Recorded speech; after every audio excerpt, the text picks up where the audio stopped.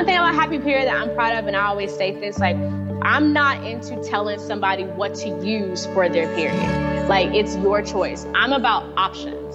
It's 2019 and we got options out here. So what we do is like we're providing everything, but it's your choice if you like what you pick for your body. So it's like, here are your options. If you want us to tell you about why we have these options, we can break that down. We can explain it. We can even show you how to use something. But again, this is about your experience, what you like for your body. So it's like, I don't shame my sisters that are still using pads, disposable pads. That is you do your thing. I'm not shaming someone who does not want to go to a cup.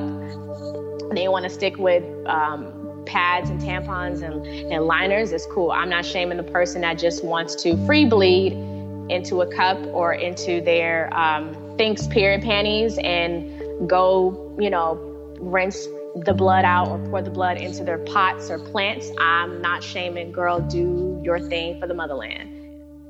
That was Chelsea Von Chaz, and you're listening to Real Talk Radio with Nicole Antoinette, episode 167. Welcome to Real Talk Radio with Nicole Antoinette. That's me, the podcast that's filled with refreshingly honest conversations about the wonderful mess of being human. On this show, my guests and I are committed to one simple but powerful thing, telling the truth about our lives. No one's here to sell you anything. No one's trying to get you to fix yourself or your life. I don't have any magic answers. I can't give you a miraculous 10-day, 6-step life hack plan for anything, really. But as a recovering self-help junkie myself, I'm so over that quick fix approach, honestly. And my guess is maybe you are too. Perhaps that's why you're here. So we'll be diving into today's episode in a few minutes. But before that, I have 2 quick things that I want to share with you. The first is a reminder that this is definitely an adult podcast covering adult subjects, often using adult language, where we talk about things like work, love, sex, money, addiction, friendship, racism, body image, mental health. We talk about grief, fear, courage, change, and everything in between. My hope is that these conversations will make you laugh, think, and feel less alone, while also challenging you to consider a new perspective from someone whose lived experiences might be different from your own. That's really important. And then the other thing that I want to tell you is that you won't hear any ads or sponsor promotions on this podcast, because these conversations, they're 100% listener funded, made possible by awesome regular people like you who give $8 or more per 8-episode season. The show is and will always be free. But if you love it, if these conversations do indeed make you laugh, think, and feel less alone, I hope you'll go to patreon.com/Nicole Antoinette to make your pledge of $8 or more per 8-episode season. This tangible financial support, that's what allows me to keep making new episodes. And it pays everyone involved in making Real Talk Radio. That includes me, my sound engineer, Adam Day, and every single one of my guests. It's been my dream for years to be able to pay all my guests, and our community recently met the funding goal that makes that possible now. So all the guests whose stories you love are indeed getting paid for their time with us, and higher rates are always paid to our guests of color, as well as our queer and trans guests and others with traditionally marginalized identities.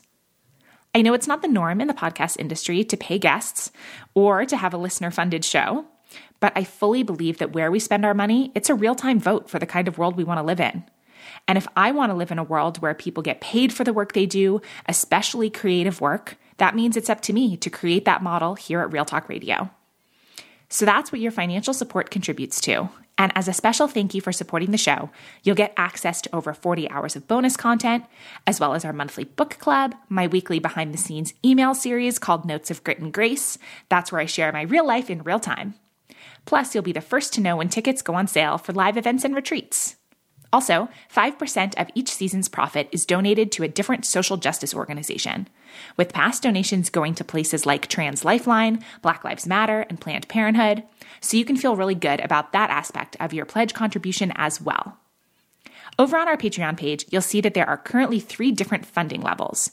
There's an $8 level, a $16 level, and a $25 level, each with their own unique, awesome bonuses.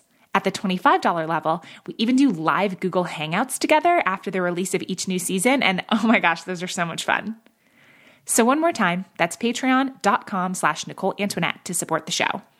And at the very end of this episode, you'll actually get to meet one of our Patreon community members who joins me for a fun little rapid fire question round. So stick around for that after the main episode for sure. And now let's dive right into today's episode. Today, you'll get to meet Chelsea Von Chaz. Chelsea is a nonprofit founder and activist whose organization, Happy Period, is on a mission to reshape the outlook on menstruation while providing period products to low-income and homeless communities. In this episode, Chelsea shares the story of how she went from a career in fashion styling to founding her own nonprofit organization to promote menstrual equity. We talk about what she's learned about the lack of access to menstrual products that lots of folks face, and what ramifications this has on the rest of their lives. Chelsea shares so honestly about how she really didn't know what she was doing when she first started this work, and how important it is to just take action for what you believe is right, even if you don't have a perfect plan in place. I feel so optimistic and fired up after this conversation, and I hope that you love it just as much. So all of that starts in just a moment, and as always, you'll be able to find all the links and resources mentioned in this episode over in the show notes at NicoleAntoinette.com/podcast. Awesome. We are good to go. Chelsea, welcome to the show. Thank you so much for having me. So you just said something really interesting before we started recording that I wanted to dig a little bit deeper on. You said that you're in a phase right now where you're saying yes to everything. Tell me more about that. It's not really even a phase. It's just I'm all about abundance, and so I think like sometimes in order to get to that space, especially if it means stepping out of this box that you've been living in and you don't know why you've been living in it. It's just all about like, okay, I need to open myself up more to certain things. So I'm just going to say yes to this, even if it scares me or if it's not what I usually would do, if it bores the fuck out of me, if I don't make any money from it, I'm just going to say yes to it to get a different experience. So it's not really a phase because I've been on this shit for like 2 years now, but it's been working for me since I started and saying yes to things. I've never been a person where I had the problem saying no. Especially if I'm more of a no person, period. but yeah, just deciding to just switch it up a bit and just live more in abundance. It's been working for me professionally and personally. I love it. I would love to ask you for maybe one example of, since saying yes to things, like you said, maybe it's something that you wouldn't usually do or something that you are afraid of. What's been one of the more like fun or wild things that's come out of just saying yes? There's so many. I thought of 3 off the top of my head. I'm interested in all 3. No, go for it. I'm like, but which one is really like screams at me a little bit more? I'm such a big like planner. I like to set things up. I don't really care. I dig spontaneity, but that's not who I am completely. Yeah. So stepping out of my zone and just doing something on the fly, or deciding to hop on a plane and, out of the country and not really know exactly like, oh no, I'll just I'll figure it out when I get there type of thing. That's been, I guess, something that's pretty much like a highlight, like overall for the past 2 years, just deciding, to get up and go. Even with Happy Period, like when Hurricane Harvey happened and I just decided to kind of step in and just do some relief efforts, which we've never done before. That opened up a completely amazing experience to actually like have your own organization and to be a part of people, like their relief and their healing and really coming together and being on the ground and doing something. It's completely different from if, you're just watching some shit on TV or on the news and you're like, oh, this fucked up, I'm going to send some money or I'm going to send a donation, like, clothes or something. It's different from when you actually like go to the place that needs the help and you feel everybody's energy. You see so much like resilience and people coming together and you're actually there doing the work. You're seeing all the donations that have been shipped. You're seeing all the money like come in and go and like how much stuff has to be spent and put back into the community or a neighborhood, and how that actually takes a lot of money, work and effort and energy, good energy. And, and just seeing, the fruits of your labor and actually like, experiencing people who are, they're just going through a really rough time and folks are at their worst and, attitudes come up, people start to show up or things start to show you like who people really are. So that was really amazing. Like, you know what I mean? For as far as personal growth and professionally, like we never done that before. So that was something where I go back and I have this experience and I tell people like, look, like if you have the time, if you have a fucking private jet, if you have a whole church that's empty, if you have, time, a day off or two, you could take a week off or a vacation and you didn't really plan to go nowhere, instead of just staying in the house, relaxing and just watching TV, maybe like step out of that where you could still be able to relax, but you actually get an experience out of that you may have not even experienced before, or it'll be something that really helps you in a sense. And that's something where giving comes in. That's where giving does. Like when you're giving with your heart and with good intention, there's this moment of like, I guess it's like this blissful thing that your body goes through and in your mind. And it's low key like a little high. But I feel like with people who are folks who are, again, they set those good intentions and they mean well, like that's a good thing for them to have because it makes you want to do it more and more and more. Mm-hmm. And I don't think there's really nothing wrong with that. So for me, that just came out of like me just saying, oh yeah, we should just go. And then it's like when we went, we didn't really even have a plan. We didn't know like who we were going to connect with. I found the organization that we ended up connecting with and the churches we ended up connecting with, I found them off of Instagram, not a Google search. And everyone was so welcoming and it was just a great experience. So it's like, but I do remember thinking like, oh, I don't know if we should, I don't know if we could. We don't really have that much money. Like it's going to cost a lot. But then it's like, I just had a moment where I just stopped that shit. I just stopped thinking that. And I was like, no, let's just go. Oh, there's so much you just said that I love so much. I can really relate to being a planner who doesn't do a lot of spontaneous things. That's definitely me for sure. And it's something that I'm like definitely trying to open myself up to more, that I don't have to have all the answers. I don't have to have, like all the perfect plans in place. The kind of the example that you just gave of like, if something speaks to you, just say yes and trust that you're going to figure it out. Like just a thing I think about a lot is this idea of just put your body in the space, like just go and it'll be fine and you'll figure it out. And like you said, you'll connect with people and you trust like, hey, I'm a smart woman. I can figure stuff out. Right. And like, I so often don't do spontaneous things because I think all the details aren't worked out or what's this going to be like? And I love just, you're even just that one example of like, just go, and it's going to be whatever it's going to be. And sometimes it might be not a great experience and that's fine too. Exactly. Like either way, you had the experience and you learned a lesson and you made some mistakes and you can now go make new mistakes. Yeah, exactly. Yeah, I love that. You know what I mean? Like you don't have to sit in it, in the misery of like, oh, it was just so awful. It's all about perspective. So yeah, it's done me wonders, this whole thing. I love that. So switching gears a little bit, I know we're going to be talking about period stuff a lot today, which I'm excited about. Something that you posted on Instagram that really made me laugh was the prompt where you said, name your period using the last show you watched on Netflix. Yes. So as of today, mine would be Schitt's Creek, which is like great. Schitt's Creek? Yeah. What is this? And Netflix come out with something every other day, I swear. That it's not a Netflix show. It's on Netflix now, but it was like originally it's a Canadian show, I think. It's fantastic and hilarious. But gotcha. So what's yours? What's your last show you watched on Netflix, period name? On Netflix? Ooh, like which? Because there's so many, and I have this Fire Stick thing, and I swear, like I can't really remember. Let me see. The last thing I watched, period, though, like that was on, I think it's on Hulu, though, not Netflix. It was Lorena. About the Lorena Bobbitt story. Oh, yeah. Yeah, that documentary series. How was it? Girl. I read a big article about it, but I haven't watched it yet. So I knew who she was. I knew what happened, but I didn't know like the whole story, her whole perspective of being physically abused and not having a voice and coming to this country. Anyway, everybody should go out and watch it just because like you'll learn something and, and it's a flashback in time for a lot of people. Cause I'm only 30. So I was too young to really understand what was going on at the time. But I just thought it was, oh, this lady cut this boo's dick off. But all the details, like how she sliced it, like mama sliced it real good.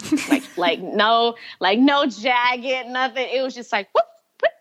I was like, whoa, that's some feminist shit. But anyway, it was overall, like, it was a really good documentary. I think everyone should definitely get into that tea. I'm trying to really think of, because that's definitely, and then, that fucking abducted shit. Oh my goodness, what is it called? Abducted in Plain Sight. I think that's on Netflix too. Have you seen that? I have not. That is usually not a genre of things that I tend to, my friends joke about whether or not something is or is not Nicole approved. Like anything that's scary or that's going to make me afraid to be home alone or that's like psychological thrillery. Or... That's funny. But yeah, it's definitely a thriller, but it's, a documentary, a true story, and it's bananas. Yeah, it's crazy. Yeah, I don't even want to get into it because it's not even that, it's no way triggering for me, but just the thought of the juiciness of it. And it's like, I want you to watch it. That's why I don't want to give like no details, no type of tea, because I just want you to watch it. But yeah, it's just crazy. Those things are just, for that to be like, okay, my period, name it my period, I would rather just be Lorena. And not abducted in plain sight. Yeah, that's true. No, but you have a lot of those like fun prompts of period names that always make me laugh. Yeah, it's, because everybody, the reason we do those is because, the reason I decided to make those more of a thing is just as far as the engagement, that's a huge part of it. And to get people to kind of like expand out of thinking so negatively about periods or their period. And then, that's right, Sex Education. I did watch that before a while back. That was a good show too. That's on Netflix. Yeah, I've heard that one's good.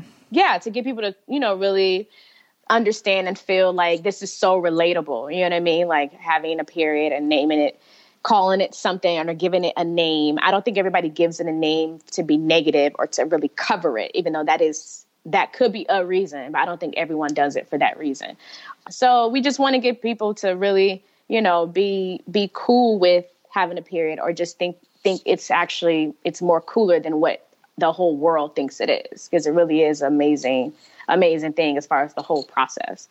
But yeah, it's fun to see like what the type of shit that people put in the comments. I'm trying to find one. Yeah, it's funny. I like reading them. They're really funny. I think it's two things for me. One, I like that it has a playful element to it, right? Because like you said that, when we think about periods, we think about menstruation, it's like this negative, heavy, either like so taboo that we're not supposed to talk about it, right? Or, it never has like any kind of good vibe to it, I guess. Or like if it does, it's in the very like sacred space, which there's a place for that too. But, I feel like the things that you post in the conversations that you start on this topic, they are funny and they're relatable. And it's like nice to see people in the comments and get that little reminder of like, oh, right, I'm not alone, right? And like feeling like trash for a couple days or whatever. Right. Exactly. I see a lot of people put The Punisher and Dexter. And somebody said Golden Girls. That's funny. That's amazing. Yeah, it's pretty tight. It's cool. It's amazing. Yeah, we're not going to stop those anytime soon. So let's talk about your nonprofit organization, Happy Period. Tell me about the day that you first had the idea to start this. Yeah, it was the day I saw this homeless woman crossing the street, and she had like a period stain on the back of her butt, and she really didn't even have on that much clothing, but it was like these pajama shorts or something that she had on with like a cami kind of tank top. But yeah, she had this period stain on the back of her butt, and she was just walking, and it was like the middle of the day and it was busy. I was in Hollywood, so I was driving and stopped at a red light, and she was crossing the street, and that's when I saw her. So that was the day, the moment where the idea just came to mind. And then I didn't really kickstart to really do something physically. Well, I went home that same day and I did mad research online, and, I just started reaching out to some shelters, and only one rep got back to me as far as to set up a call. And, I just basically asked her, what's up with menstrual equity, or what's up with if someone shows up at the shelter or the access center and they just need pads and tampons. Do you guys just give those out? Do they have to be in your program? What is it? And so she said, she broke down a couple of things. she was like, even though we're federally funded, we get grants from foundations and money from the state, we are not legally, or we don't have to, even in our bylaws, it doesn't state that we have to give out menstrual products or we have to provide them. And it's not something that we would get in trouble for. It's just not in our bylaws. They don't make it a requirement. We're not required to provide menstrual products in the same way we're required to provide water and food at a certain temperature, have a clean kitchen. Like there's a few extra things we have to do in order to maintain those standards being a shelter. But as far as making sure the women have pads and tampons, that's not something that we have to do. Well, the way that goes, that we have to, allocate someone within our budget to actually ask for donations, send out those emails, send out those requests, set up our website so that it lets people know, like, this is what we need. And she told me, like, even then, when people are donating, they're not donating pads, tampons, cups, liners, or even underwear sometimes, or bras sometimes. But they are definitely donating razor blades and shaving cream for the men to shave with. They're definitely donating toothbrush and toothpaste. And they're definitely donating socks and blankets and canned goods, which those are great things, but there's not pads and tampons. And none of that is going to keep someone from, exposing and free bleeding. And, that doesn't help a menstruating person who is experiencing homelessness or who is houseless. And I thought that shit was stupid.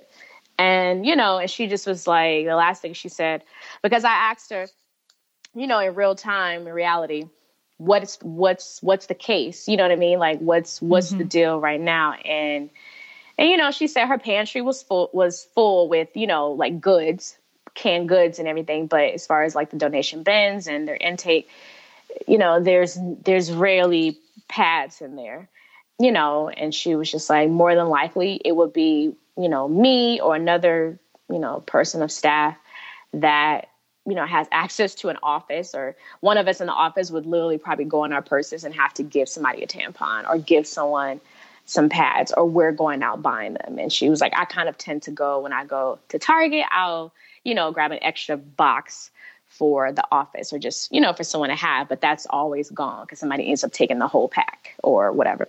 So they don't have, you know what I mean? Like that shit was crazy. So that's when I just decided to just start Happy Period.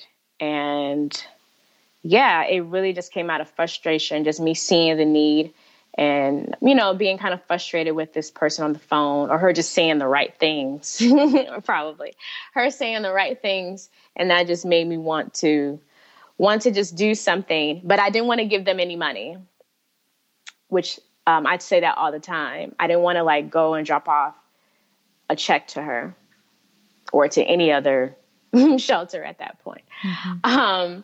So I was like, okay, well, we'll just make sure that your pantry is full with menstrual products, and we'll just, we'll figure out another like solution for that. Yeah. But all of that happened in like, maybe like a couple of days, I'll say like 2 days. And then the first Happy Period voluntary event which was just me and my girlfriends, we just decided to come together like within that following week. So all this happened. It happened pretty fast. Yeah, I'm always interested in the like first critical steps of something, because like you just said, that was a pretty fast timeline, right? You had this experience of seeing this woman who was crossing the street in front of you, went home, did research, didn't really find that much, tried to have these phone calls, had one phone call that was frustrating. And then for you to say like, someone should do something about this. Hang on, I'm someone, I can do something about it. And then like, what was literally your next step? Did you email friends and say, hey, grab some tampons and pads and come over, we're going to do this thing? What happened next? Yeah, that's exactly what I did. I just emailed everybody what I saw. I told everybody like all the bullshit the lady told me on the phone, and everybody were all riled up. And we were like, okay, we're gonna do something. What do you want to do? Tell me what you want to do. And I was like, well, I don't want to give them any money, so maybe we'll like all collect some. We'll all chip in to buy like a shit ton of stuff, and you can contact like a few brands or something, and maybe have another organization that we'll partner with, and we'll just collect donations until then, and maybe we'll like pass them out somewhere. We'll pick a place.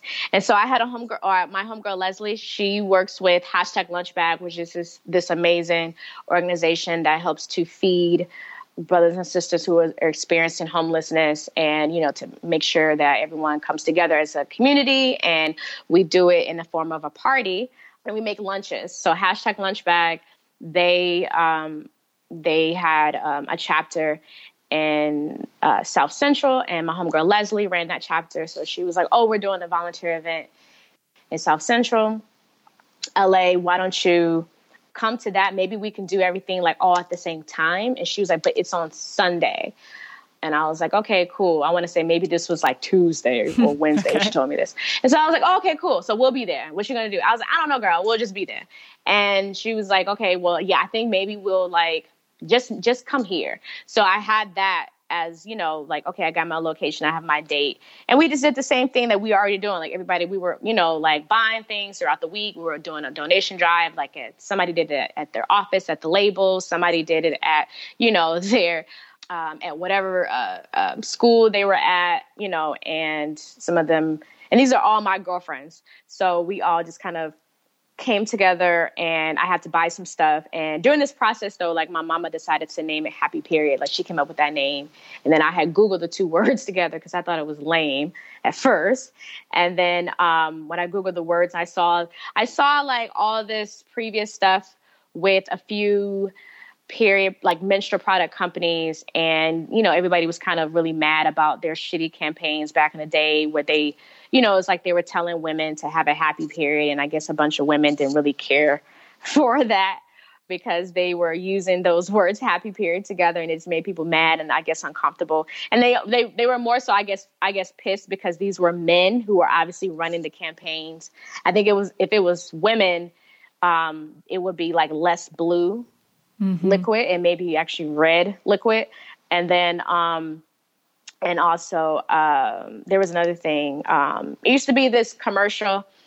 I think it was from Kotex, but they had this commercial that ran, and it was literally like a plaid floating in the middle of the air. It was a pad floating, and then there was a red dot that just kind of came over the pad and was floating over the pad. And so people were pissed about that. They thought they was hella inappropriate. Mind you, like these are links that was there at the time. So I'm like reading, you know, going through forums and going through like details about these lawsuits and people signing these petitions because they were mad about, you know, the ads and also a lot of the campaigns where, you know, they were saying like have a happy period or something like that. So I just thought that was kind of funny. I thought like, immediately I was like, okay, all this negative shit, we're just going to purposely call it happy period. So maybe we'll turn it into more of a positive thing. And I remember saying to my mama, cause I was the one that Googled it, and she was like, no, but I think that's funny because people should get a kick out of it if it makes them laugh. And they should, you know, think about like, why are they laughing? And also maybe it'll make them think like, because people never really say happy either. Like that's a word that also kind of makes people uncomfortable, I think. And then periods, like we don't have to, you know, explain that. And so I was like, well, maybe we'll like in a couple years when we Google this, like it'll be like us and they'll understand as far as like what's the mission and the motive like behind it. So that's another thing. Like happy period is two prongs. So it's two sides. It's just, happy period has a sun and a moon. So one is providing the menstrual products to people that would otherwise go without them for whatever reason. They just need menstrual products and they are not able to get them or they don't have access. So providing those services, providing those products. And then the other one is eliminating the stigma, trying to shift to where periods, menstruation is no longer a taboo, getting people to change their perspective about periods. So that's the other part of it. I like to call that the moon and the other one, the sun. Yeah. So yeah, we just decided like, okay, we're going to leave it as happy period. We put the hashtag in the logo because we were only using social at that time to promote everything. So like all my girlfriends, who some of them are influencers, some of them are like, they work at a label, they're marketing execs and shit. So everybody was kind of just using the hashtag happy period to spread awareness of what we were doing, you know, because at that point, you know, right when I got the name, and that was just kind of like a free thing that just happened. Like I didn't really tell nobody. I didn't tell anybody to do that with the hashtag. It just kind of happened. I mean, because that's in 2015 at the time when it was, that's just what you did. I mean, we were all kind of in the flow of how social media works by this time, obviously. So yeah. And we, you know, made a flyer and to get other people to come. And we showed up on Sunday, February 8th, 2015. And we packed everything that we had into kits and we just kind of organized it for us to be able to go out and do street distribution, just going out, passing things out. And the first one, it was amazing. We showed up at Skid Row and the feedback was dope. Like people were, you know, hugging us and we got some tears and folks were saying like, oh, nobody ever gives us this. We always have to go inside of the shelter to get it. And sometimes they don't have it. Like, you know, and we saw how in the community, like some of the women were like sharing, which they still do to this day. Like when we go out and pass out, sometimes you'll witness someone like sharing their products with somebody else. Like, oh, I don't use tampons, but I'll give them to such and such. Or here, do you like tampons, don't you? And they're all like swapping out things. And then sometimes they'll just give us the kits back because, you know, they'll say, oh, I don't have a period anymore or whatever, like, no, you can take this or, so yeah, that was pretty tight. And then, you know, we just kind of decided, right at the end of it to just do it again because we just saw that there was a need. And then we, you know, once we ran out, because we made hundreds of kits and we took care of everybody, like nobody was left out, but we were like, no, like there's clearly somebody that was left out. They may not be here on this side of town, but they're on the other side of town or, you know. So yeah, that's how it all happened. And it happened, yeah, me and like maybe like 9 of my homegirls did the first one. Yeah, the lesson or the theme that's coming out really strongly for me and what you're saying is this idea that you don't need to know what you're doing before you start, right? Like this was obviously a new thing for you, right? I don't know that you had contemplated, I'm going to start. Like I didn't know what I was doing. I don't even know what I'm doing now, to be honest with you. And I think that's fine. At the time, you know, it was just like, I know this is what I'm going to do. Like I saw my end of the light or I saw my North Star at the time. So I was just like, okay, I don't know how it's going to look, how I'm going to get there, but we're going to get there because we know that's what it is. So we'll figure out how we're going to get there. And then, yeah, the whole thing, I tell people like, it's as far as this whole permission thing that we have now, I don't know why, but, you know, permission to help or permission to give back or to get involved or to start something, just period, like permission to just start something or to do something. I tell people like, I didn't ask that woman on the phone for permission to do happy period or to get involved. All I did was just ask her a couple questions and she gave me some real ass answers, you know, and I just did it without really knowing what to do exactly. So yeah you're right. What was your day job at the time? Oh, I was a wardrobe stylist. I did wardrobe it wasn't really like a day thing because that's all day, all night. That was like my like, you know, 7 a.m. call time to 2 a.m. because that's just what that life is. But yeah, I was a stylist for about 7 years. And when I came back to LA, because I started on the East Coast, when I came back to LA, I tried to transition. I started transitioning out of like styling and red carpets. Well, not necessarily that, out of like music videos, fashion shows, and some red carpets, and kind of started doing more with wardrobe, like shows and series, and still some red carpet things. Yeah, and I just hated it. I didn't like it. It was cool, like the perks was all right. Well, I didn't even love it at that point. There's parts of it that I do that really like, you know, push me and get my blood flowing a little faster. But overall, it just wasn't serving me. And I think I wasn't really serving myself either. because that's just not what I was supposed to be doing as far as like wholeheartedly. Like that wasn't, it was part of the plan and part of the journey, but it wasn't my purpose. So I knew that, I came to that realization. So I was already kind of like weaning out of that and looking for something else, but not really actively looking. Like I wasn't actively looking for another job.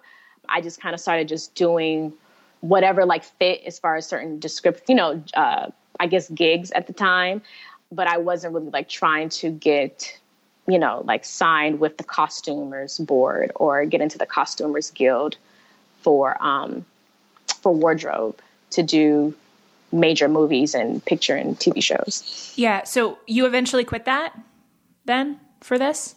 I didn't stop until after Happy Period was already established as a nonprofit, because I'm full-time with Happy Period now. But no, I didn't stop doing wardrobe until like much after doing the paperwork, filing everything for Happy Period. And then once the demand kind of started, I just kind of had to nosedive. The job that I left or just kind of walked away from was on Insecure. I was part of the wardrobe team for Insecure for a short period of time. And and it was like, what am I doing this for? I don't need to be doing this. Yeah. Well, no, I mean, I think this brings up an interesting point, because I think that there's oftentimes a myth around like purpose-driven work or finding something that you're really passionate about, where like, oh my God, I have this idea on a Saturday and then I quit my day job the following Monday. And, I think that's really pretty unrealistic. I think a lot of people wind up juggling multiple things at once, or, like going through more of a transition. And so I'm curious sort of what some of the specifics of the transition looked like. Like when did you decide, okay, I am ready to take the leap and do this full time? How were you able to make that change from a logistical and financial standpoint? What was that like for you? I mean, honestly, like I was already a freelancer, and freelancers are entrepreneurs. People don't like to make it so that freelancers can also be entrepreneurs, but I mean, that's who they are as well. Or at least, successful ones. But yeah, I mean, so I was already in my hustle mode, like has never left me to try to figure things out and move forward with what makes me happy. So it actually it wasn't hard from that, like an emotional, spiritual standpoint, because I'm like, this is not serving me. So I'm going to go somewhere else. Yeah. I mean, like, of course, like I, was living off of my savings. I was still taking like small jobs. Like I was still taking, like more intimate key gigs. Like one of my homegirls who's a stylist and an amazing costumer, she had to do the Golden Globes for the first time. So I did the Globes. I assisted her on the Globes. So it was like things like that where I was still able to like work and do a little something, but also get my experience. And then it was also great because I had all my friends were super supportive. Like even my friends who were still in wardrobe, still in the industry, and everybody's on in their respective fields. Everyone was super supportive. And to this day, they still are. Like they're always plugging me into things. So even at the time where it was, I was literally like really letting a lot of that go completely. Yeah, it was some shit was just falling out of the sky to where I couldn't really say no, or I couldn't go backwards. I guess I should say that more so. I couldn't go backwards to wardrobe because so many doors were opening for Happy Period already and things were falling out of the sky. So I was like, okay, well, see, this is how you know when you're doing the shit you're supposed to be doing, or this is how you know you're going the right direction, because it's just all like aligning up and you're putting your work, your mind, and your words like all in the same sequence. And you got that action behind it because you're actually doing things. So stuff is just, falling out of the sky. So it wasn't, so it was so clear that I can't go, I'm not going to go backwards. I have to just keep going. So to be honest, that kind of made it easy for me to just roll with the punches, like all the bullshit that, because the process to become nonprofit is like, it's a process and it takes money. And, I was putting money back into my own like business, and organization. I've always thought of Happy Period as a business. I've never looked at it as something that is not going to make me money. Mm-hmm. I always thought of Happy Period as it's a business because that's all I knew. And being a wardrobe stylist, being a freelancer, I mean, you are the business. You have to look good, sound good, not piss anybody off. You know what I'm saying? You have to do your own marketing, your own management for a while, for a long period of time. And you got to make somebody else happy. So you got to be somebody fucking therapist. You got to be your own therapist. So yeah, you just micromanaging yourself and other people, working for other people. So once I started applying all those things to myself, it just opened up and it just started to work. Yeah. Yeah. I love that. I've had a really winding career path history too. And one of the things that I think about a lot is, even though I've worked in, multiple different industries, and it seems maybe not to all build on itself in a linear fashion, the way it would for someone who maybe started in an industry at 21 and is still working in the same field, that just because you change jobs or you change industries doesn't mean that like you don't take the skills with you. Right. And so like a lot of what you're speaking to is, there were clearly very specific things that you learned from your work as a stylist, from the other things that you had to do. And then like those things might not seem related to having, administration related nonprofit, but you take all of that with you and it does cross over. Yeah, absolutely. I mean, like it's because that's hard just to try to just leave something, even building yourself and your name for X amount of years and to just leave it completely, it's, I mean, for someone, maybe it's not hard. But for me, it just kind of took a little spank to really understand and get it. And also a moment of me actually seeing it, like it being put in my face, the idea or the moment just happening right there. And I mean, that's what it took. So, yeah, you mentioned that the logistics of starting a nonprofit, that it was a whole process. Can you share any like either learning lessons or mistakes that you made at the beginning that could potentially be helpful for someone else who's been thinking about starting their own organization? I don't know. I know that's probably like, what? A random answer. I'm like, I don't know. Because what worked for me may not work for the next person. And then it's like as far as mistakes in the early process, we did good because we got things done fast and accordingly, as far as paperwork wise, filing tons of paperwork, it's necessary for sure. Let me see. I'm trying to think of something that was like really specific. I mean, but I will say, like, I'll say this, like, because some folks really just don't start the nonprofit. They just kind of they get stuck at the like, should I or should I not? Because it's such a it is such a grueling process and the work. Oh, I will say this: if you're already doing the work and you have a project going like right now, you should continue doing that work. Like you don't have to stop doing the work and then wait till you get you become official to like start the real work. You need to just do everything now. Like continue. If you already started, continue and to keep building. For some reason, like people think that they can't really do anything until after they become official. So it's like, even though the first Happy Period was February 8th, we kept doing the work and doing the volunteer events and hosting the donation drives and making the flyers and doing the marketing and filing the paperwork. And we didn't become official until July 2015. So it only took a couple months. But again, like we were really on it as far as to make sure that we finished it. We filed everything correctly and we went through all of the steps. But I never stopped doing the work. So I think because of that, I was able to like secure donations from brands and companies before I was even official. Yeah. Because like Thinx is tight. Period Panties, amazing Period Panties brand that was created by 3 amazing women. Thinx donated to Happy Period. They were the very first company to donate to Happy Period, and they did it before I even became like official. And they were a startup. They didn't really have, they had the bandwidth at the time, but not really. But no, they did it anyway. They still like donated underwear, and they, a few of their employees actually like came and showed up at the first volunteer event we did in New York. I think it was like later on or during that summer, 2015.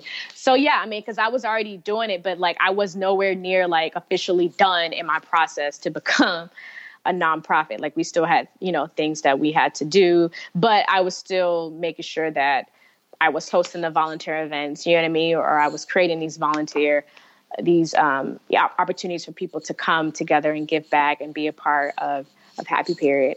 And and then it's like we have a good relationship with that company. So I really like can't emphasize that enough for people to just get started and to just keep doing the work. And it'll help as far as with you, because it's a waiting game too, with the paperwork, things to come back and forth to you. Yeah. And it's like, that wasn't really like, I don't think that's really necessarily like a mistake because we didn't do that. I just would like to see other people, you know what I mean? Like do that because they kind of take their project and just leave it as a project. Happy Period initially was a project, but now it's a nonprofit charity. We've been around for 4 years. You know what I mean? I never like kept it in this like box or labeling it as a project even before we became official. Like it was already this big thing to me. If that makes sense. Yeah. I mean, and even it doesn't even have to be mistakes, right? Like what you're sharing is things that you guys did well. I think that's equally valuable, right? To hear about. And I mean, like from way back when you said, your first step was getting your friends together, and then using that example, like with the example of Finks getting involved, like I'm hearing the benefit for you of right fit partnerships, right? That like figuring like who are the people that also believe in this work. And I think like one of the things that really struck me when I first found your work was like the mission is so clear and it's so specific and it's such an easy yes for me to be like, oh my gosh, I totally believe in that. Right. And like, I can see how having that really clear, simple, but powerful mission lets other people get involved if they're the right fit people. Absolutely. Absolutely. So going back in time a little bit to the day you said you went home and did a bunch of research on, lack of access to menstrual products, I'm interested if there was anything that surprised you or if there was anything that I know probably you've done more research since then, but what have you learned that you would love for people to know about the lack of access to menstrual products that a lot of people experience? You know what? Like, I feel like I've gotten most of my aha moments or just moments where it was just a learning moment or a learning experience. But it happened during like a one-on-one.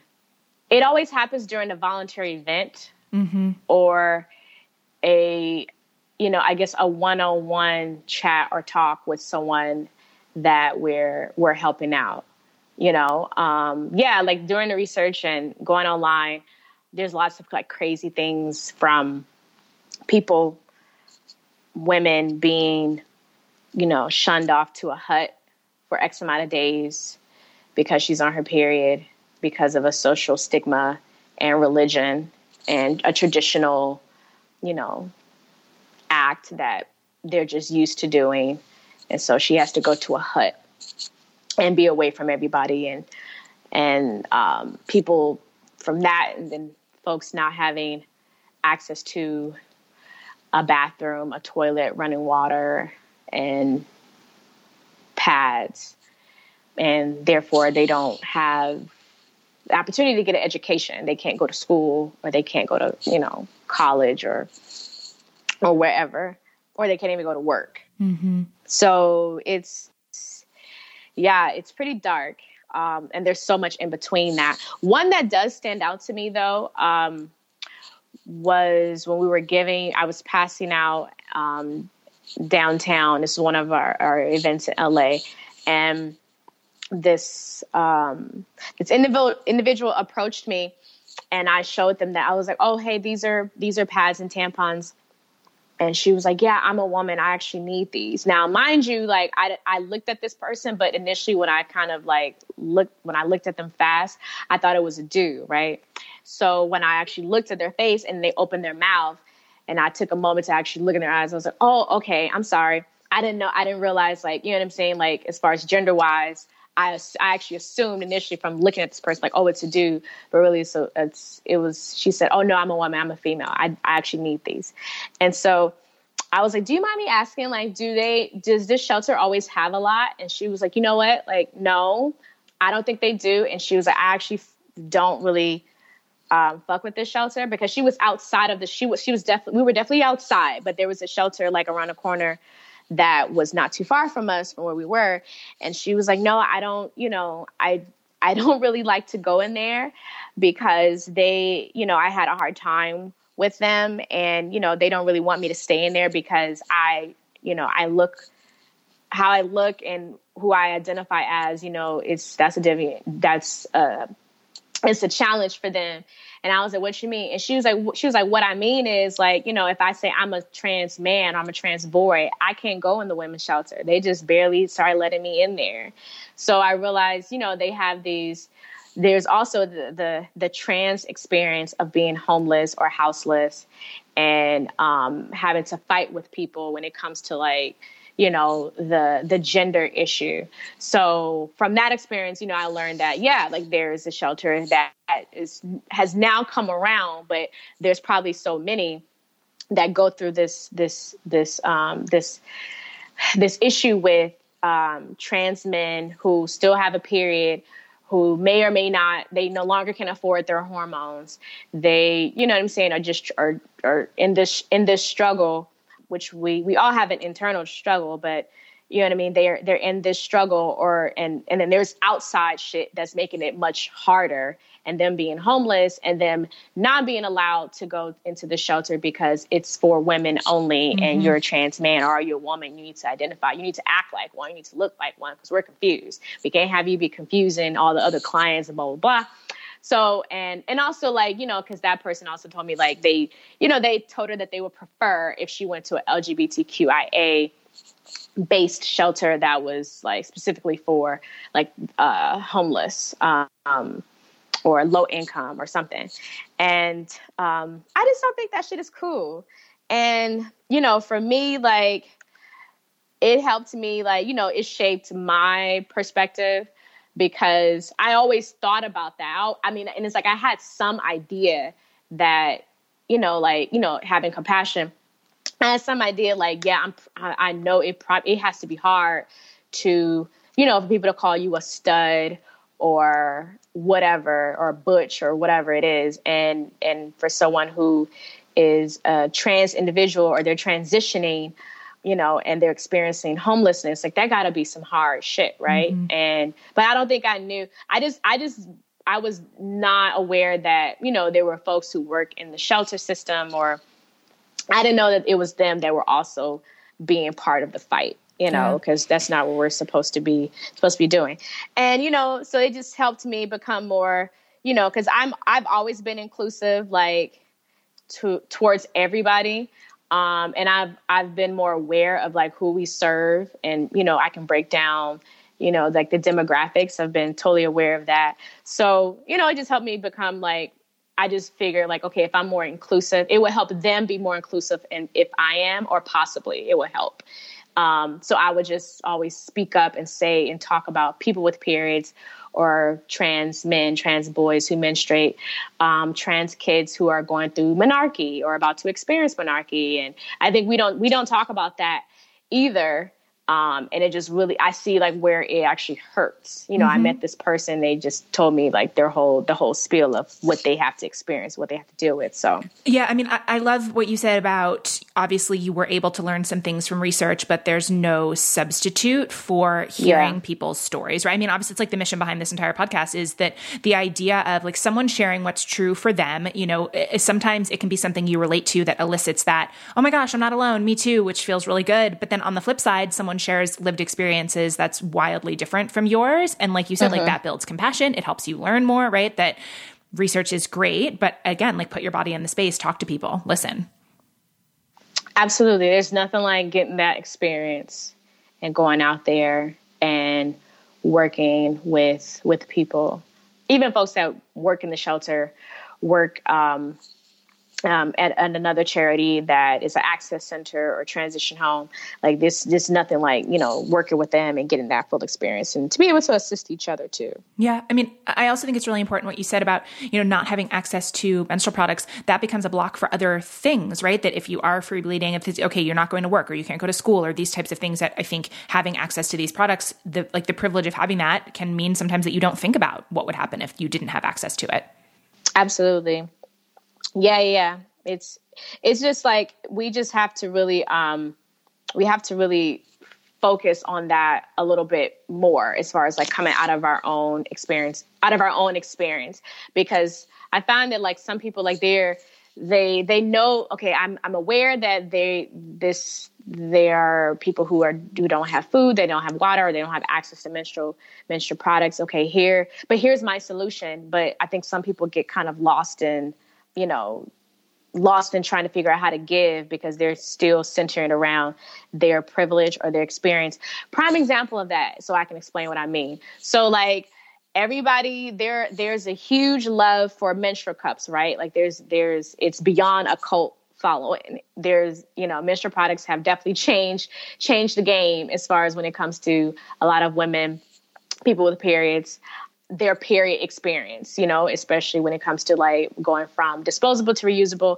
The cup is dope. So I get a lot of people who, they would definitely they're all for the cup. Like, oh, you should give out menstrual cups. So why don't you just give them menstrual cups? Like, it's great it's better for the environment.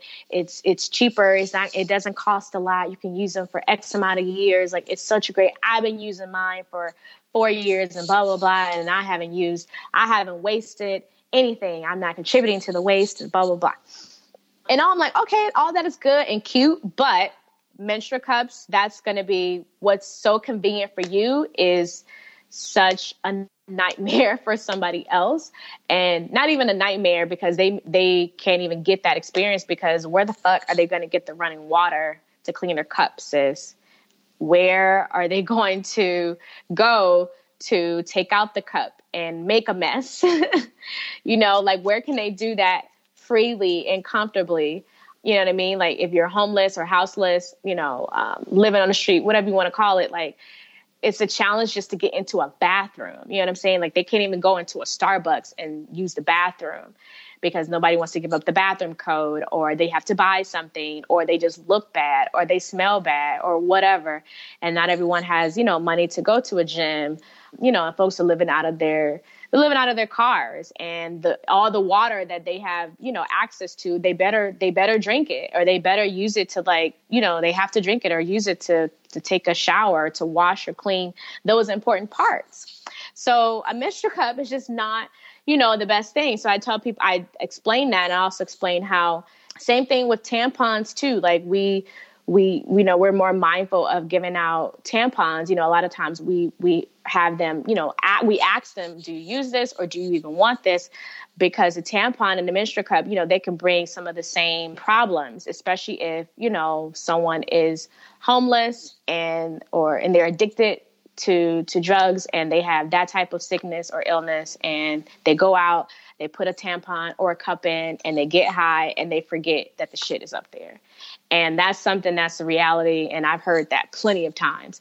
Shit, I've even heard of like folks who are not homeless or who are well off forget that they had a tampon in and they left it up there, or they put 2 tampons in on accident and they just forgot, and they're digging for days trying to figure out, did I take that last tampon out? So, I mean, it happens. So I have to like spill those things because, yeah, it's so important. And people are they still get caught up. They're caught up in the giving and wanting to do something and all these fucking suggestions, but they're not really, really thinking and checking their own, privilege, Yeah. Yeah. And I mean, it would make sense then that like part of the work is asking folks what they need and then giving them those things. Exactly. Yeah. Because one thing about Happy Period that I'm proud of, and I always state this, like, I'm not into telling somebody what to use for their period. Like, it's your choice. I'm about options.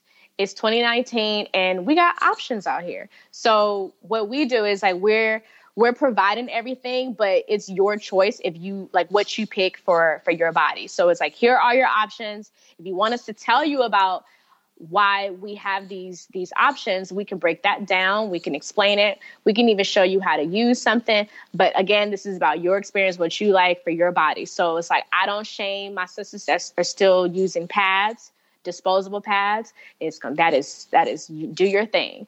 I'm not shaming someone who does not want to go to a cup. They want to stick with pads and tampons and liners. It's cool. I'm not shaming the person that just wants to free bleed into a cup or into their Thinx period panties and go, rinse the blood out or pour the blood into their pots or plants. I'm not shaming. Girl, do your thing for the motherland. It is completely fine as far as everybody having their own experience. But we really have to start doing that when it comes to like these products. Because I find like some people shaming folks for using tampons still, or for using disposables versus, reusables, on top of that, like we're still like kind of shaming each other for bleeding. So I'm like, no, we have to stop that. Just let the person use whatever it is that they want to use, or not even use anything at all. Yeah. Yeah. You're the one who prompted me to think about breaking down the price of my period, which obviously it's like a privilege to not have thought about that really, but everything that comes along with that, right? Whether it's like tampons, ibuprofen for when the cramps are really debilitating during my first 2 days of bleeding, my heating pad, acupuncture, which seems to be the only thing that really helps with a lot of my endometriosis symptoms, right? And like just all of these different things. It's a lot. Yeah. It really is. And I think, that brings us like to the fact of like, we're taxed for it too. So, there's the pink tax or the tampon tax, that, essentially where, there's a sales tax on menstrual products or period products. And, it's almost like it's a luxury tax or whatever, what they also like to call it. And, instead of these being labeled as like medical devices or health related products, even, you know what I'm saying? We're taxed for it, and it's super unfair because they're also expensive already. Mm-hmm. So unless you're getting like, something from the dollar store, that definitely more than likely is not the best of quality, and you should not be shoving or putting anywhere near your vagina. But unfortunately, like that's kind of like the case and what we're dealing with when we're going out and we're buying certain products too. And not even just the dollar store brand, but some brands that are at Walmart, some brands that are at CVS and Walgreens. A lot of those products are, they're toxic, like all the way. They're whipped and cleaned using like a chemical soup, like plastic, chemically induced wash or soup. So you got like parabens, dioxide, sometimes even formaldehyde, chlorine, bleach, all these things, and they throw in a fragrance. They might even throw in like some type of other dye or something, and they turn around and sell it to you, and you're putting it up in your vagina or you're putting it around your vulva, and we're being exposed to like all these types of chemicals. And it's sad. It's super fucked up because we're not really thinking about it. Like I'm just noticing like this wave of like everything being so wellness and organic this and organic that and organic foods and don't eat meat and not vegan or be vegan and all that shit. And it's dope. I think that's amazing. But we got to be talking about all this shit that we're directly putting into our bloodstream. Yeah. And we're letting them get away with murder essentially.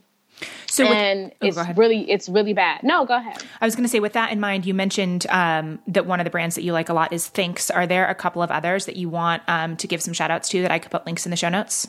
Oh, you know it. So the Honey Pot Company, for sure. It's amazing. You should definitely have her on. I would actually set that up. Yeah, that sounds amazing. I know she's probably mad busy. She's way more busy than me for sure, because we're just out here making moves. She's amazing.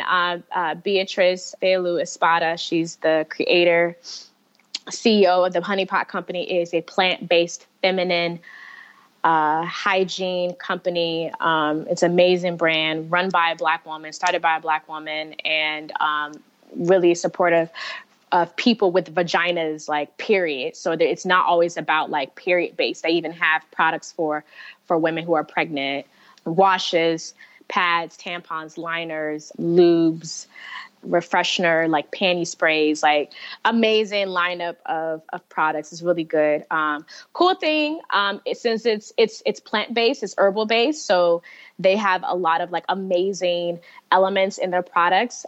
So like if you are a pad person or a liner person, sometimes even like me, when you're wearing the product, you actually like feel this warming sensation from the products, like when you're wearing it. So you can feel like from your body temperature and the herbs like touching, you feel the aloe and cucumber and lavender, like you smell it and you actually feel it working, almost like it's a heating pad, but it's a pad on your pussy. Interesting. Okay. Yeah. I'm definitely going to check this out. So you got to like try it. And I freak everybody out because I'll buy some and like gift them to a few girlfriends, or when they ask, like, does anybody have a pad or a tampon? And I always have one and I give them one and they're like, what is this? Like, am I going to have an orgasm? What the hell is going on down here? Like, this is nice. So that's like, it's so dope. So yeah. That's like, super amazing company. And I appreciate like other companies too that have decided to, to clean their products or to not be part of the problem and to not, not contribute to, the shift in just bad health and bad hygiene when it comes to like their products. Like there's a company called Rael, which is dope, all organic cotton, all organic clean products, no, like nothing toxic about it. There's like, oh my God, there's Empress, which Empress is another Black-owned brand and run by a woman in the UK.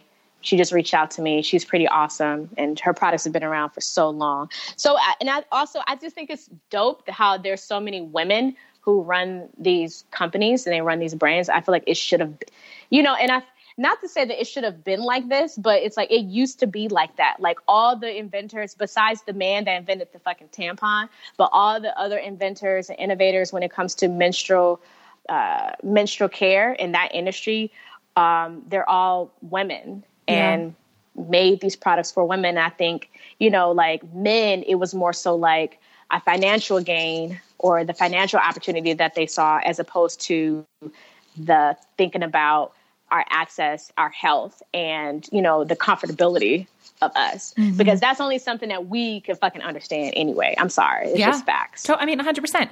Well, so I know that part of your mission is to reshape the discussion about periods and like the talk that happens around that. Is there anything specific that you'd love to see happen in that regard? As far as with periods in general? Yeah. Or just when it comes to how it's talked about, I guess. Yeah, I think it should just be talked about more freely, like in the same sense of how we talk about pregnancy and death and birth and sex and getting sick. You know what I mean? Like just regular health topics even. It's just so natural. And it's like it's one of the first things that starts. Like it's one of the first things that we have as far as their creation. You know what I mean? And, and it's the reason why there's humanity itself. And then, there just really needs to be more education around menstruation as a whole. Like people should understand, like there's even the 4 stages of our actual cycle, and menstruation is just one of them. You know what I'm saying? Like a lot of people don't even know that. Especially a lot of men don't know that. So there's a lot of shaming that's there because they're, ignorant to the issue or to the topic, and then they don't experience this. They don't really know how to deal with it. And, I'm kind of low key convinced that some men actually want periods. Like that's how stupid they act sometimes, and how whiny and childish they could be. Cause it's like, I don't know what that is. I don't know what's going on. And it has nothing to do with me. It's kind of gross. I'm just going to shame you for having it because I kind of want to experience it and I can't. So since I can't, I'm just going to talk shit about you. I think that's really like how it is really. So yeah, overall, like I just really want it to be more positive, Yeah. I remember it's been negative for so long. You posted or posed like a conversation for your community. I think it was last year, about the need to teach, our sons about periods, which fits in really well with what you were just saying. Yeah, absolutely. That's the only thing that's going to really make a difference if you actually educate the boys and the girls the same way. Tell the girls about the boys' body parts. Tell the boys about the girls' body parts and how it all works, how we work together. You know what I mean? I feel like that's the only thing that's going to make the difference. And that can be changed. You can educate. I educate dudes all the time. I educate a lot of women all the time about certain things. But I think with the men though, it's like they really appreciate like, oh, okay, now I get it. I understand. You know what I mean? And, they a lot of times, they will learn to have more empathy and be a bit more compassionate towards towards our, experience. And, they won't just be associating with, they won't just be dealing with periods or talking about periods when, somebody misses one. Yeah. They should have a little more involvement than that. Yeah. I mean, well, so earlier in the conversation, you used the phrase menstrual equity. Can you explain what you mean by that? Yeah. So menstrual equity is basically like it's the movement or act of with people not having access to being able to have a comfortable, healthy period experience. And there's something that's out there where it's blocking from that being able to happen, whether it's because they are incarcerated and they're not given proper or a good amount of period products for their periods, for their cycles. They're they're homeless or houseless or chronically homeless, and they're in a shelter, and the shelter doesn't have access to pads and tampons, so they're not able to really give out period products.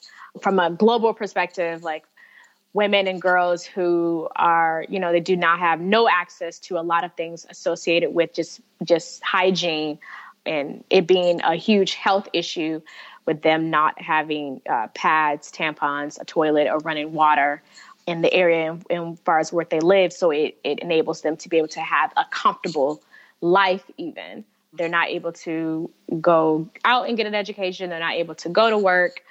And then also, I mean, it can create, they can create a few health problems as well.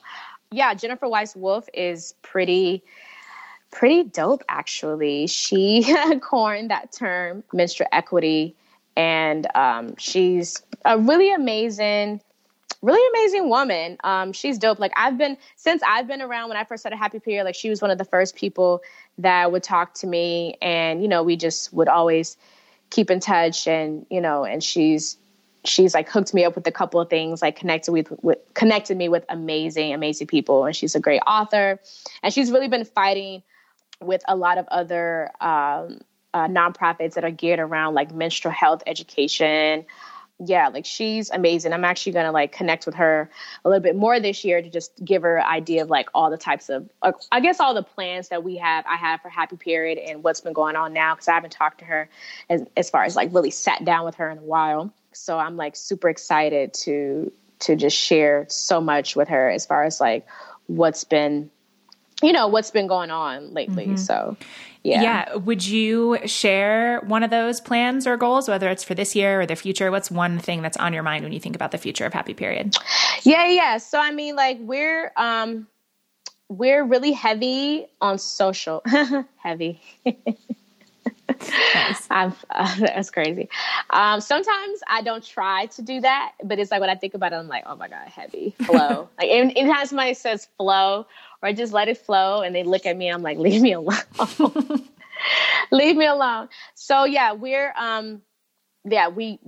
used social media. Like it's literally the blood that's flowing through this organization, through this machine of Happy Period. And it's the reason why, I mean, we use it for everything as far as like with our marketing and the volunteer events, the advocacy program, spreading awareness and eliminating the stigma, creating like this community that we have. So, so like one of the plans is just for me to step it up a notch when it comes to really pushing our mission to eliminate the stigma. So we're now like creating our own content, and we're creating the same content with a lot of the same brands that have either partnered with us in the past, or they're still partnering with us. They're still donating, creating content with them, and to bring up, to essentially like get people to engage in the conversation of periods. So you'll see a lot more articles, a blog is coming up, videos with me doing interviews with my girlfriends and even some of my colleagues and other people who I'm looking forward to meeting, and just having conversations essentially just about things centered around periods, like from period sex to period pooping to their first period after your first baby, the chemicals, the products that we use, menstrual equity, the trans period, like all these things that we still, I think I think we're all ready to talk about these things. Yeah. So that's the big thing that's coming up. That's coming up this year for sure. When you also have your Hello, I'm Menstruating shirts, which are amazing. Yeah. So we have merch. That's what generates a lot of like the revenue for Happy Period to keep us going and to help fund a lot of the projects, especially when it comes to like creating the content. But yes, Hello, I'm Menstruating t-shirts. That's like our official t-shirt. So we're really running that campaign. Like that's kind of like our set in stone campaign, honestly.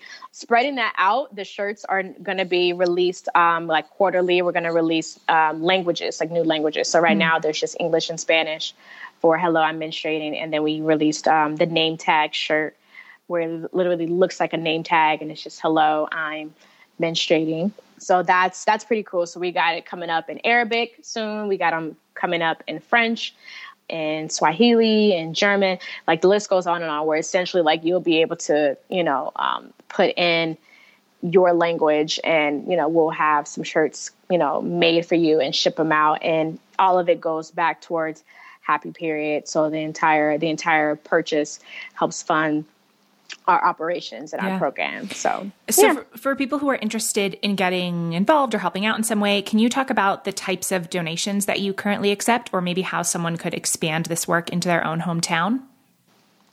Yeah, sure. So you can become a Happy Period ambassador, which is basically carrying out the mission as an ambassador for Happy Period. So you're creating your own volunteer events. You're hosting donation drives. You can host a volunteer event at your school, your church, your hospital, your work, your startup, your bookstore, wherever. So you're being like an independent representative of the organization, and you're giving back in a way, and you're doing it by, with your own availability, and you're getting your community involved for you to give back locally. Yeah, you can go to the website and fill out your information in a contact form, and someone will get back to you. We'll have a representative from one of our chapters, because Happy Period is in 32 cities. So like a lot of the ambassadors have started chapters where they've gotten, 10 people to volunteer, and 3 out of the 10 want to do this on a monthly basis or a quarterly basis. So they'll start like a group together and name the group based on like their location, which is kind of like actually how we got started from going from city to city to city to city. Because initially it was just me doing that. When I would go visit other people, I have work to do in other cities, I would just host a volunteer event wherever I was at. And then I would leave but of course stay connected with the people that were there. And then I would just share the model, and it just kind of like domino effect that way. Yeah. So that's the best way to pretty much like get involved from a local level. It's not always about giving, because Happy Period, like it's pretty much like products that are associated with you having a good, comfortable, healthy menstrual experience. So pads, tampons, liners, cups, sponges, reusable, disposable products, liners, underwear, and also even soap. You can donate soap if you want to. Mm-hmm. But it's not always about like giving to headquarters or sending everything to LA or sending everything to New York. If you're becoming an ambassador, you're prepared to do this on a local level, like for your own community, for your own school. Something else that's pretty like essential to share is that like, since the ambassador program helps us go back to our grassroots portion of it and really make a difference on a local level, where there are people who fuck with Happy Period and they're ambassadors, and then they're getting their community involved and they're giving back at the same time to their local community. And they're doing it on their own terms independently. So they're essentially like not really asking for permission from us to do anything. You don't really need Happy Period to like tell you to go out and do something. You know what I mean? It's just about carrying out the model and, and being part of menstrual equity, as far as that being for everybody. But yeah, I mean, as far as like for the big thing to share is that we're getting a lot of inquiries from schools. We get a lot of inquiries from youth centers. access centers, sometimes it's even high schools and boys and girls clubs where they're, talking about how they could use donations of menstrual products from us or a brand or a company, and they can use them because, the budgets get cut or the funding has been, slashed in half. So there's no longer a nurse's station, or there's no longer a place where they can go to provide their female students with pads and tampons, Mm-hmm. And that's crazy to me, but I actually see that happening more and more often, to be honest with you. So that the ambassador advocacy program helps us on a local level. And then it's definitely in the end, it's going to be helping us as far as even on a grander level when we're going to be like that. Once we become that forefront organization that all of the brands basically donate to, and then we basically allocate and distribute those donations amongst all of our partners. So pretty soon, our partners will be youth centers, and because right now we work with shelters and other nonprofit organizations, but soon we want to branch that out. So we're actually giving back to schools, and even, after school, centers and programs and things like that. Cause, it's not always about folks who are homeless. You know what I'm saying? It's never always been about them either for Happy Period, even though our volunteer event is centered around people who are homeless. But we're finding that, low income is actually getting bigger and bigger, and it's broadening out. And, a lot of these teachers and superintendents, they're no longer assuming they know, you know what I mean? Yeah. They're the ones that are hey, I had to fire my nurse last month. I've been buying things out of my own pocket, or, we've been buying things for the girls. And I have a few students where, there's no mother at home, and, we have to take care of that. So that's a big thing. That's part of our plan for the for this year, actually. Yeah. Thanks for sharing that. And also the reminder to keep the focus, for people on their local communities, right? There's always so much that we can do in wherever it is that we live, each of us. Yeah, absolutely. So I think that that's a good place to start to wrap up. But before we do our kind of ending segment, is there anything that hasn't come up yet in the conversation that you wanted to make sure that you mentioned or that we talked about? No, I can't think of anything. Thank you. This has been awesome. This has been pretty freaking amazing. Awesome. Okay. So the way that we end these are with a series of what we call community questions. So basically, the Patreon community, the wonderful folks who fund the show, pick this season. It's 8 questions that all 8 guests are answering the same 8 questions. If you're down to answer some totally random questions. Sure. Let's go for it. What's something that you do purely for fun and joy? Read. Yeah, me too. What's something that really makes you feel at home? Ooh, a nice meal. A meal. Yeah. If somebody makes me a meal or fix me a plate, a nice meal makes me feel at home, especially if the person cooked for me. Oh, yeah, totally. Yeah. What's one thing that you do as regular maintenance in your most important relationships that you feel helps to keep them strong and healthy? Oh, communicate. I will tell you you're good, you're bad, you're ugly. Appreciate your sun and your moon. Yeah, communicating, spilling it all out. I think that's super important nowadays. We don't have a lot of that. Yeah. But I'm finding that when we do have it and we're giving it and we're sharing it, it does wonders. It really does. What are 3 things that you are feeling grateful for today? Oh, I'm feeling grateful for my parents. I'm feeling grateful for my support system, my friends and family members, and a lot of my friends are like my siblings. Super supportive of them putting me in or finding ways to put me into everything in their lives to help me professionally and even personally too. But I'm just really grateful that everyone's rooting for me, people who I know, and even the people who I don't know. The person that follows me on Instagram, I'm super grateful for them for following and commenting and, participating and engaging with the community, because it's the reason why I keep doing it. I cannot stand social media sometimes, but it's that part of it. It makes it so much more enjoyable. And I'm grateful for that. Yeah. Yeah, absolutely. The next question is about boundaries. What's one boundary of yours that's important to you, and what does it look like in your real life to enforce it? Can you define boundary? Yeah, that's a good question. I know what it means, but it's like, let's break this down, because that's a really good question. I don't know that I have a specific definition. I mean, again, these were, someone in the community's questions, but I mean, I guess, so someone else this season, when I asked that, I think her answer was that she doesn't work on weekends, right? And someone else is, around like how they use social media, or, something with their family, or like basically just something that's kind of like a hard line for you. Yeah. And can you repeat the question? Because the person said, like, what is a boundary that I set? What's just one boundary that's important to you, and what does it look like to enforce it? Word. Yeah, it's a good question, right? Yeah. Yeah, it's really good. Respect. Like that has to be there. If we don't have that, then we're not able to coexist. Yeah. Yeah. I think that's something that should be enforced personally and professionally. Yeah. Yeah. I think that's an important one too, because I think I agree with you that it's so important, and also it can be a little bit more vague, right? But like, we know what it feels like to be disrespected, right? Or, you know what that's like when that boundary has been crossed. Yeah, absolutely. And I just think like, like with social media, we've kind of lost that. Yeah.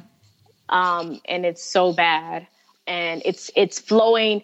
It comes off of social media, and it's flowing into like our everyday lives and how we respond and connect with each other physically one-on-one, and how we communicate with one another. It's just really bad. With me, I enforce that shit, because I just don't just play, any type of disrespect for anyone. And I even tell people like, hey, especially my friends, if you feel like I disrespected you, or if there was something that like, please let me know, check me right then and there. You know what I mean? Because for whatever reason that I did it, or I wasn't paying attention, or I had no idea. No, I need to be checked. Yeah. Right then and there. And I'm the exact same way. Like sometimes some people, I'm not everybody's cup of tea. And that's fine. That's completely fine. That's great. And, but when it comes to that, I'm just really big on it, because I've been around people who just do not know what respect is. And, they have these weird definitions of just like how people have different perspectives and definitions of what love is. I think we got respect fucked up too, essentially.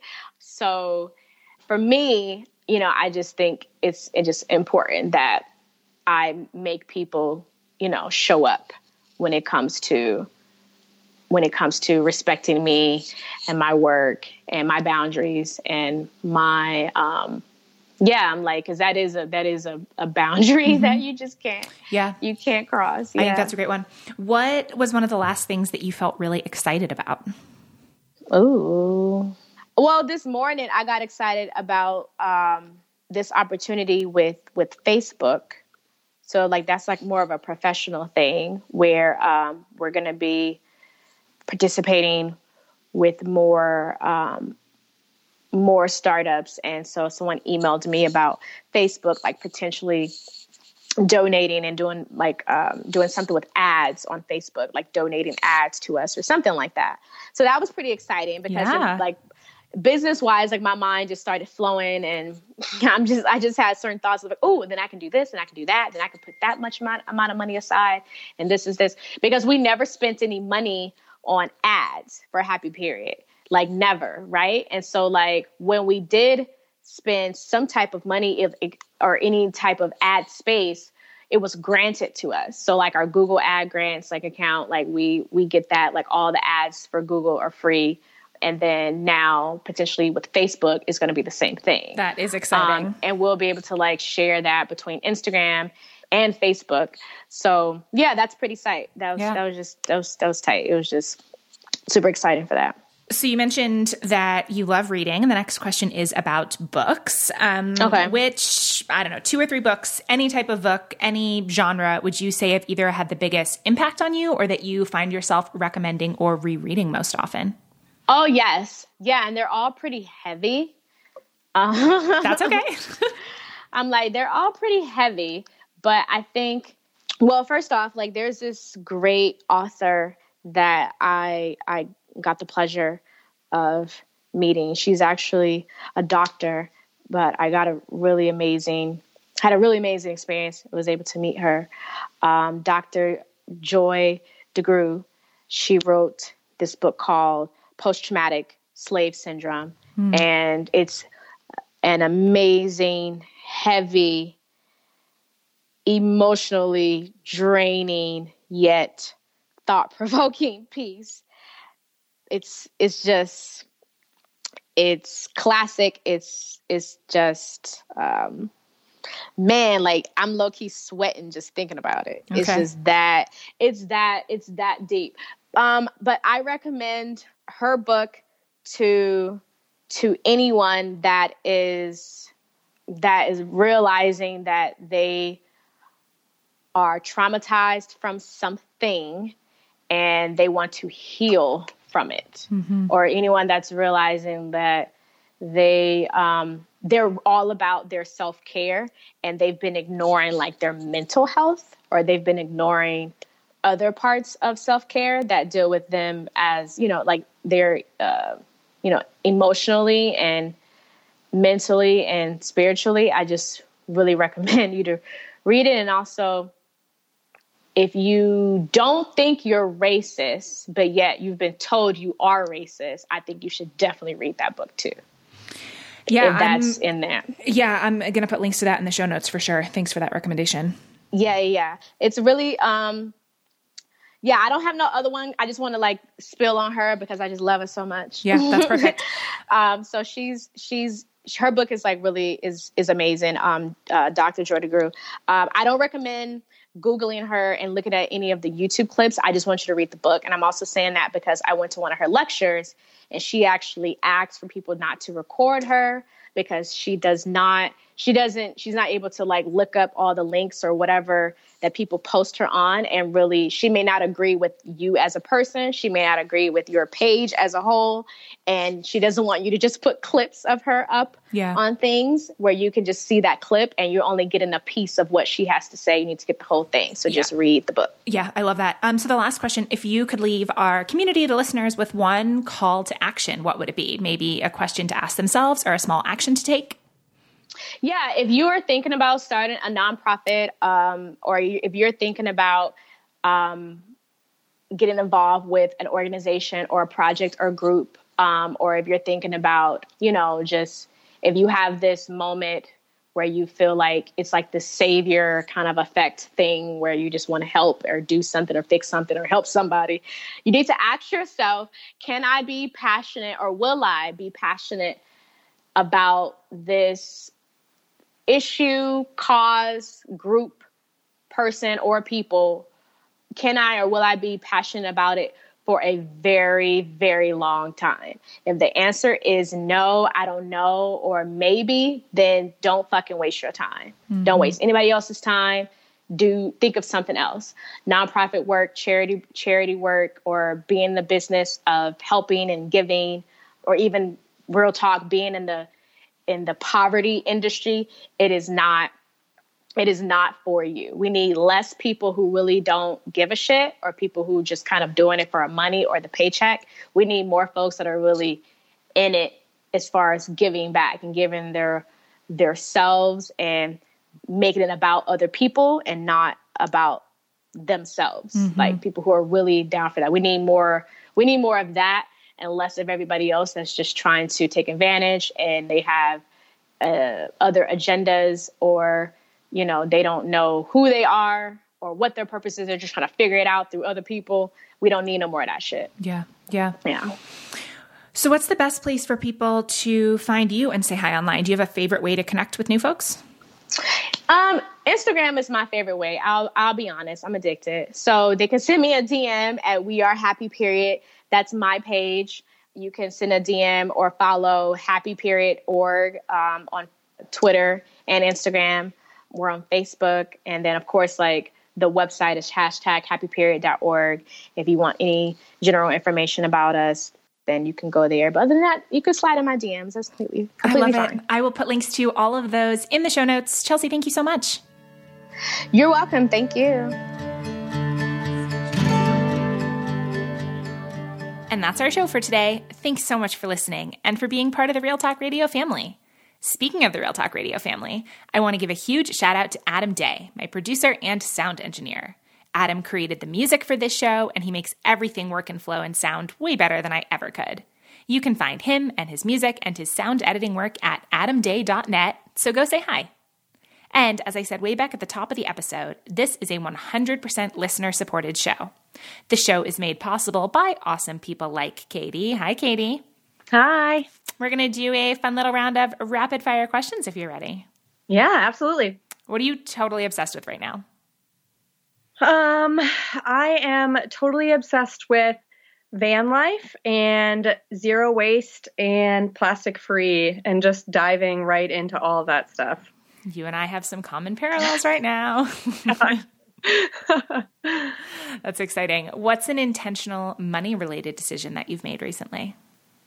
Kind of twofold. We are really being intentional about our saving and paying off debt for van life. But kind of on the other side of that, my partner, Matt, he was in a job that he, really was just kind of soul sucking for him.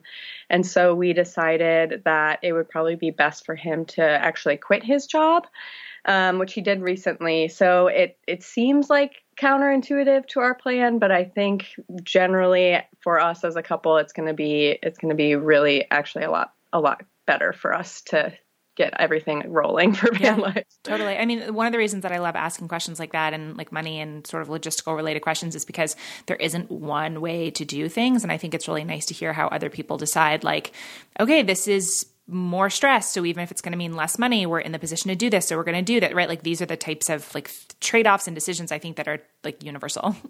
Yeah, absolutely. What's one thing that you've been struggling with lately? Something that you've found challenging? It seems really simple, but actually drinking enough water. For whatever reason, I just cannot get into the habit of being, having a water bottle with me and actually drinking during the day. And I feel like I'm just constantly dehydrated. I have a particularly hard time with that in the winter when I'm like always cold. I mean, I drink a lot of tea, so I guess it's still water in some capacity, but I find that it's so much easier for me during the summer than in the winter. Well, and that's the problem at work. It's usually really cold at the clinic. And so drinking cold water while I'm cold, I just don't want to do it. Yeah. Might I recommend herbal tea all day long? That's what I do. That tends to be what I end up doing. Yeah. What's something that you'd love to learn more about this year? We are working on getting a compost bin and also putting in some raised beds in our new backyard of the house we just bought. So really just learning about gardening and growing, basically growing our own food and herbs and all that sort of stuff, and kind of using food as medicine in some way. I don't know anything about gardening, so I will be interested to hear more about what you learned, because that is something that I think I could get into, probably not while living in a van and being on the road, but in general, I'm interested in that for like another chapter of my life. So yes, I will be circling back for beginner tips at some point. Yeah. What's one thing that you've recently been wishing that people were more open and honest about? Something actually in the last few years, really, and I know it's something that you're in the same boat with, is just people being open and honest about their mental health, and just kind of breaking down that stigma that surrounds it. Veterinary medicine is second on the list for highest suicide rate. And so it's something that we deal with often on a daily basis, with colleagues and coworkers and things like that. So yeah. And just having more people be able to talk about it. Mm-hmm. Yeah. So you're a member of our Patreon support squad, which means that you're one of the people that listeners can thank for making this podcast possible, since you make a powerful reoccurring pledge that helps to fund the costs of producing the show and pay the guests each season. Can you share why you decided to support the show? So I started listening to the show about maybe 2 years ago, year and a half ago, and every episode was just so thought-provoking, like to the point where I was actually like taking notes and like journaling off of it, basically. And so the people that you are having on, I just felt like so connected with after your episodes, that it seemed like a no-brainer to put money towards that sort of thing that I was gaining so much out of. I love to hear that you take notes off the app. I totally know that feeling when I'm listening to something. It happens. It's like always the worst when I'm driving too. And I'm like, oh my God, I want to pause this. I want to take notes. Yeah. Oh, so it's nice to hear that you do that with the show. What do you love most about being in our community? I think finding new people through the podcast, and like people just doing such inspiring work, and not even work, just like living inspiring lives. And also the kind of thought-provoking questions that you pose to the community. And the fact that you just put together an Instagram for it is like wonderful. I love it. And so you can like go there and actually like read through other people's thoughts and feelings and get completely new insight to people's lives and kind of thought process. I'm so excited about the new Instagram and like being able to just have community, like conversations. And, you know, it's especially, I feel like it's such like a nice niche thing too, because it's like a relatively small account and people are like really weighing in and doing it's really nice. Yeah. So I'm glad that you've been enjoying it too. Do you want to share where you live and maybe a social media link so people can say hi? Yeah, absolutely. I live in Winston-Salem, North Carolina. And my Instagram handle is @RealKatieLee. For everyone listening, if you love the podcast, if you want to help keep it going, if you want lots of bonus content, plus other fun opportunities and extras, just go to patreon.com/NicoleAntoinette to make your pledge of $8 or more for each 8-episode season. I can't tell you how much that support means to me, and it'll be so much fun to get to know you better after you've joined our community. Maybe we can even record a future outro together like this one and get to hang out a little bit. That would be fun. So until next time, here's a big virtual hug and a reminder that we're all just doing the best we can, and no matter what, we're in this together.